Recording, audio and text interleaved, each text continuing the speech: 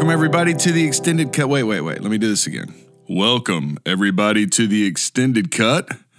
We've got JT Reeves with us today. Did I do that right, JT? Is that low enough for you? Good morning. There it is. JT with the deep voice. I thought I had a deep voice, but, man, you make me sound like a schoolgirl. It's a good effort. Man, wow.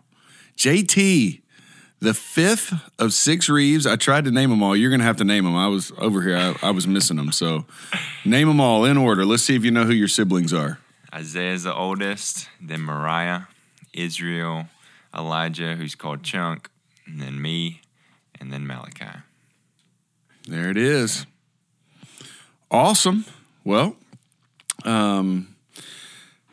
there's probably 100 conversations we could have about growing up in the Reeves household. We will save that for another podcast. That would be great. I tell you what, some point we need to get all six of you around the table, mom and dad gone, and we just need to hear it. Maybe a parenting series, something. We need to pull it out and let it go. I bet. Great stories. So, JT, what in the world are you doing at Radius? Man, I thought you were supposed to be going to Wheaton. You're going to be a sophomore there, but instead you're hanging out at Radius. What's going on? Yep. So the COVID complicated things a little bit. I was going to attend Wheaton in the fall. I was actually going to study abroad in Jerusalem for a semester in the fall, but that got canceled. And there's just a lot of regulations up at Wheaton, which is right outside the District of Chicago. So it has quite a few more rules than they have down here. So I prayed about it for a while and thought about it, and it made sense for me to stay here for a little while. So staying here, working with Radius as an intern for however long right now. We'll see how long they keep me. So. Cool. Yep. So came this summer. We for sure was going to intern kind of June, July, August, and then with all of this going down. So I know you're playing basketball at Wheaton. How's all that going to be affected? Yeah, so I played last year, and right now Wheaton has already postponed their fall sports. Okay. So that basketball isn't included among that, but it's not a great sign for basketball. Gotcha. So I decided not to play this year in general. I have a couple friends who are deciding the same thing, but really it's, I guess with everything up right now, it's just up in the air. So, Yep. Cool. Well, we're glad you're around. It's kind of cool to have you. Matter of fact, you've been doing quite a bit. I mean, you got to speak at Lexington a few weeks ago with your dad. And then you helped us lead worship. We had the bass section that Sunday. It was good. I've never heard some of those choruses sung so low, but it was good. And I just tell you I give you a hard time about that, but I know my kids, as they're sitting there watching, I just think it's cool for them to see young man on the stage worshiping, living out his faith. To me, that's cool. I think it's encouraging to young and old, so that was great. And then this week, taking it up a notch, Saluda, bringing the whole thing, preaching, right? Yep. How was it? It was great. I loved it out there. It was a lot of fun. They were up in a park, so we had a little more shade than they did in Lexington, so it was really nice, and I loved the people. They were fun. A lot of energy, and I heard a couple of, comments from the audience as I was speaking. So they talked back to you. Well, not talk back, but they made some noise, which is always encouraging. So that's great. Trey, he was knee deep in Serve Saluda all week. I know my boys were there helping roof a house, and there were all kinds of projects, and so give him a chance to sit on Sunday rather than trying to prep and do all the others. So cool. Thanks for going out there. Good stuff. Yeah.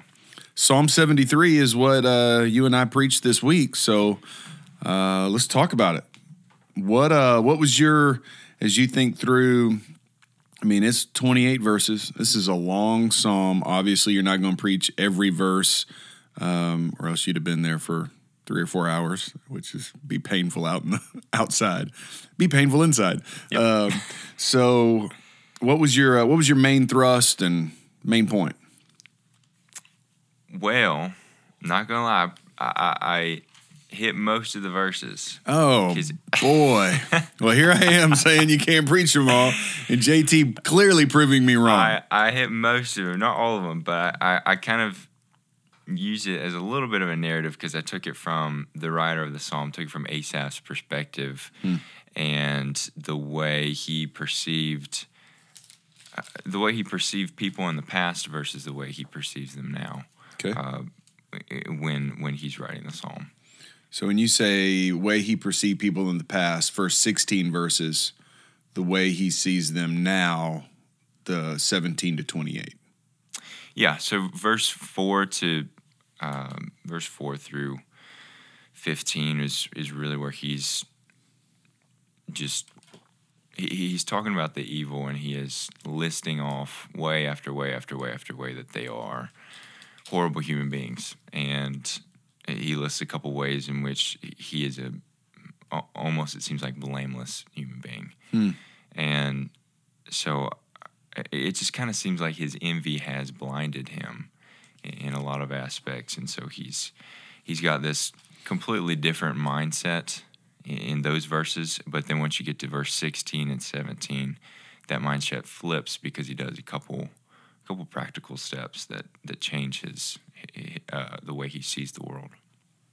Yeah, that's good. So for you to kind of contrasting, so he's looking at these people, seeing their wickedness, seeing just how vile they are. And really, I think the text makes it pretty clear that they're arrogantly oppressive. They're doing some things that are clearly wrong, trying to garner a following, all of those things, questioning God, questioning Yahweh. And so you utilize that, especially when he says things like, have I washed my hands in vain or done these religious practices? So you're saying Asaph was looking at himself maybe better than he was, comparing it to maybe him seeing people as more wicked than they are. Am I saying that correctly? Yeah, so really the point of all that was, and I used a couple illustrations. One was just football. If we were to play Clemson, South Carolina football this year, which we aren't because the SEC wimped out a little bit. If we were to play Clemson, South Carolina football, we'd have, the Clemson fans on one side, South Carolina fans on another side. And if ESPN took off the stats and if they said, we're not keeping penalties this game, and they didn't have any numbers with that, the Clemson fan would go home and they'd say, 15 penalties against us and 3 against them. And then the South Carolina fan would go home and they would say, 15 penalties against us and 3 against them. Yep. And Asaph's mindset has been so skewed by his envy, which we see in verse 3. It kind of sets up this whole part in verse 4 to 15, that not only does he see these people as unequivocally evil and himself as extremely good, but he sees the evil people as getting everything that they want. They have no pangs, they have no struggles, and he gets nothing that he wants. Yeah. So I use the illustration of a fire where he's pouring gasoline on the fire, which never do, by the way. He's pouring gasoline on the fire. That gasoline says self-pity, and it's just burning up and burning up and burning up. And once you get at the top of that fire, there's kind of that pocket of air that you're looking through, and it makes everything kind of blurry and distorted behind it.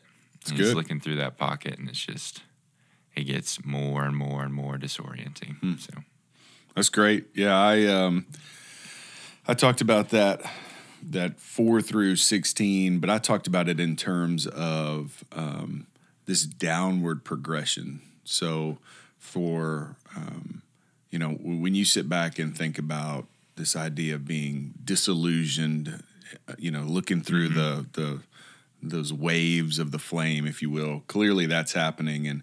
And for me, I don't think that happens overnight. I think that is a progression. And so for Asaph here to look at these wicked folks envying what they have, slowly but surely, as you say, you pour that gas on the fire of disappointment, discouragement. It leads to that disillusionment, and then even the self-pity part, right? I mean, that you kind of know when you're at disillusionment, when you are at self-pity, or the other one would be anger.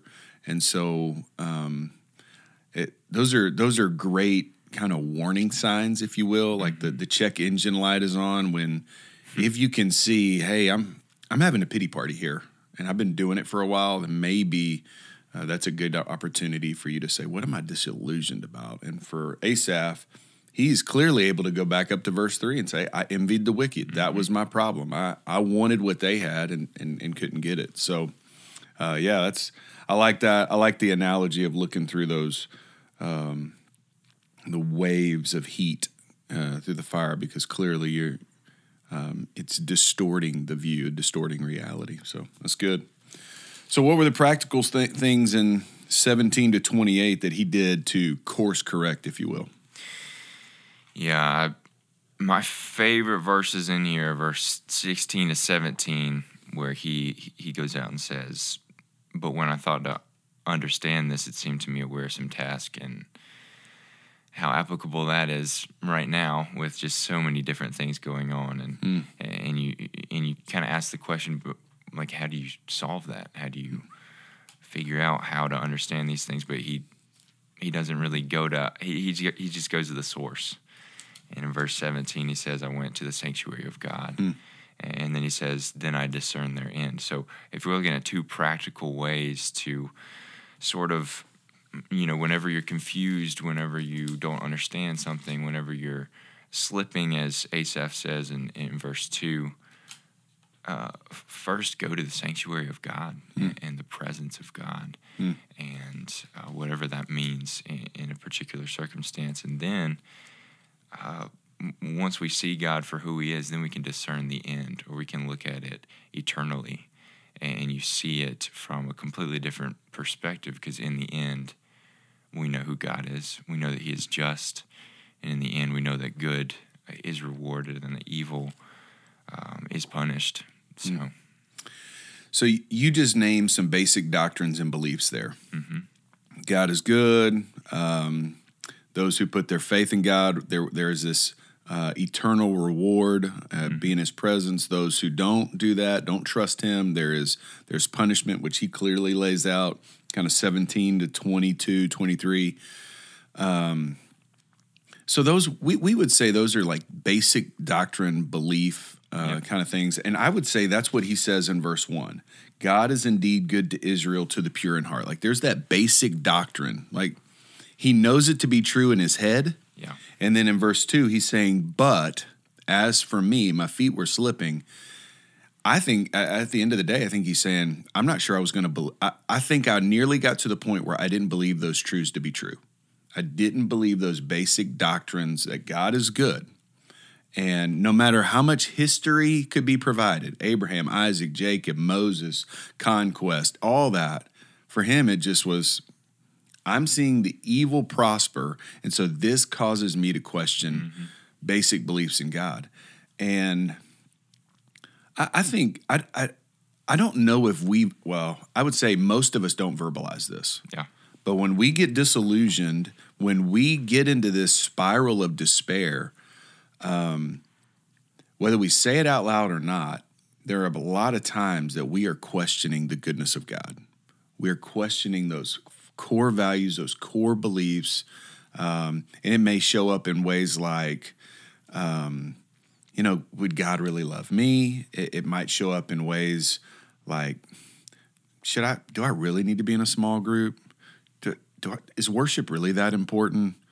They don't need me to serve. Like, there are 100 ways that we begin to just doubt what we really believe. And I mean, if you want to take it one step further, even if you're not saying that, I think there's a way to determine what you really believe, because your actions are always based on your beliefs and values. They are always based on that. And so for me, if I'm going to go do something, if I'm going to go to a Clemson football game, I'm going to buy the ticket, make the drive, do all that.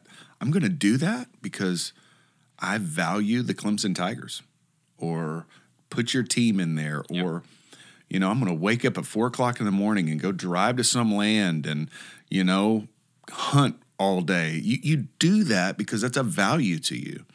And when we don't do something, it's because we just don't value it. And so I may not ever need to say, I don't know if God is that good or not. You may not ever need to say it with your mouth, but our actions will say it all day long.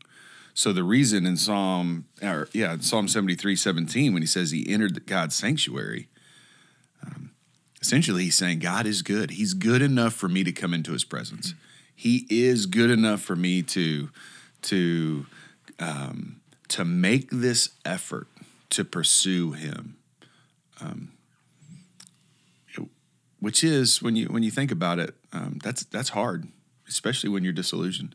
So anyway, those are definitely, for me, when I see that piece of it, I think, man, we are indeed in more control than sometimes our circumstances make us feel.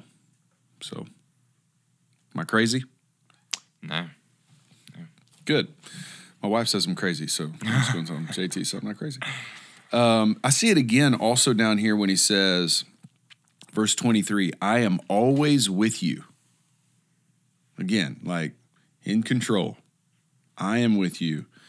Verse 28, but as for me, God's presence is my good. I have made the Lord God my refuge. So I entered the sanctuary. I'm always with you. I made you this refuge. So let's just talk real practically here. A minute ago, you said going into the sanctuary could look different based on circumstances. So let's just talk about different ways we enter into the presence of God. Give our folks some practical ideas here. What would you say?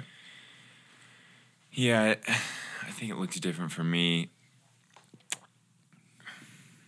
I think sometimes you do things just to do them, and that's not really entering the sanctuary of God. So I think it's important we're doing this 30 for 30 thing right now for kids who read their Bibles for 30 days, and we'll try to get them $30 for that if they take notes with it. And there's something really powerful about setting up routine and about saying that I am, God, going to intentionally go into your presence today and listen to what your word has to say to me. Mm-hmm. And yet that can become routine. Yeah. And so it can become numb in some ways. And so there's, just for me, sometimes I just have to sit quietly and just think. And to almost fast from distractions for 30 minutes is so countercultural and freeing for those 30 minutes that it really allows me to think about the end, to think eternally, and to enter the sanctuary of God, because I'm not distracted by the phone that's always going off, or just whatever's being thrown at me at that time period. And then praying, setting aside a couple minutes at night to, get on your knees and just say, God, I set a timer actually, so that I don't cheat it.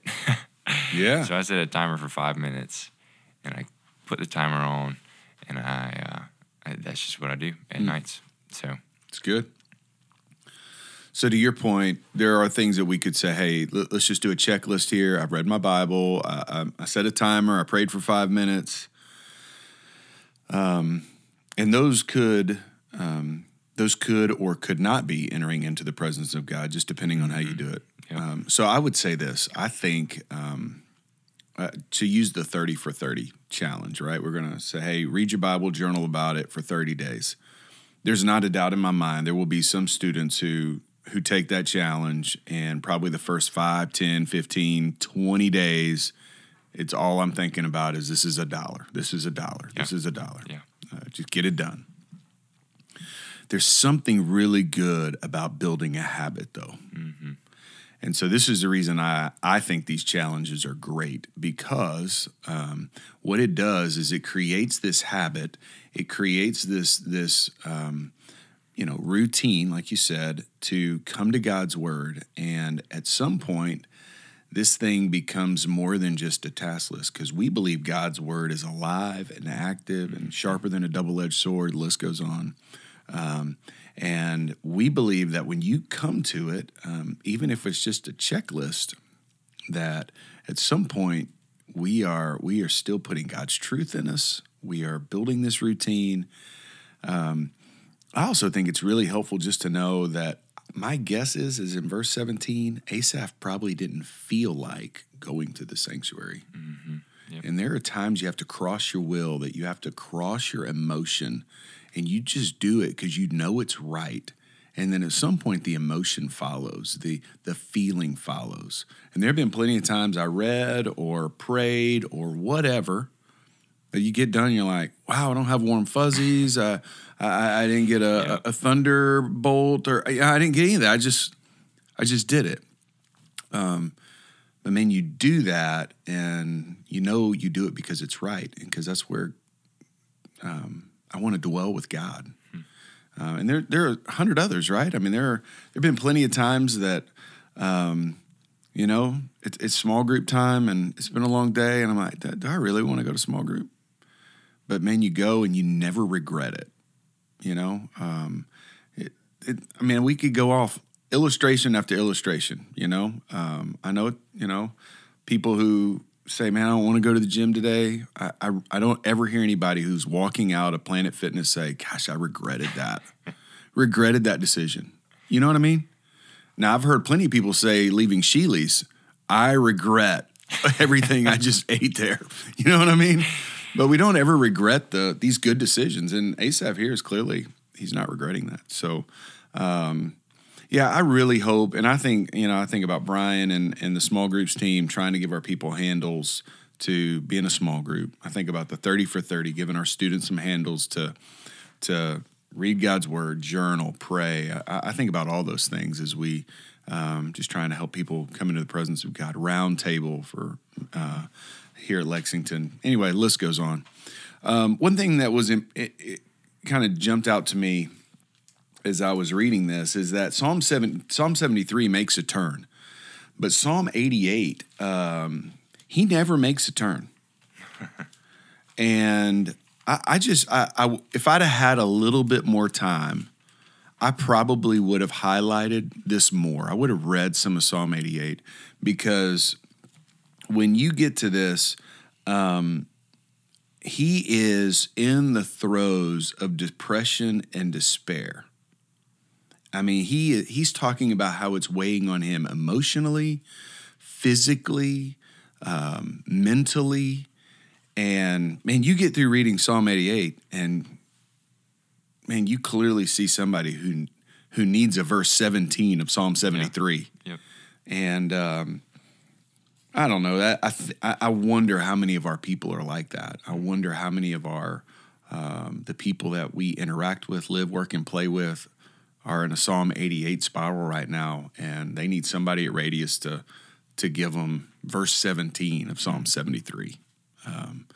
And so, anyway, those are, man, I'm really thankful for verse 17, but then when you read some of these others, you recognize if we don't do it, if we don't enter in, if we don't press in, if we don't cross our will, if we don't fight against some of these feelings and emotions, then we can turn into Psalm 88 in a hurry.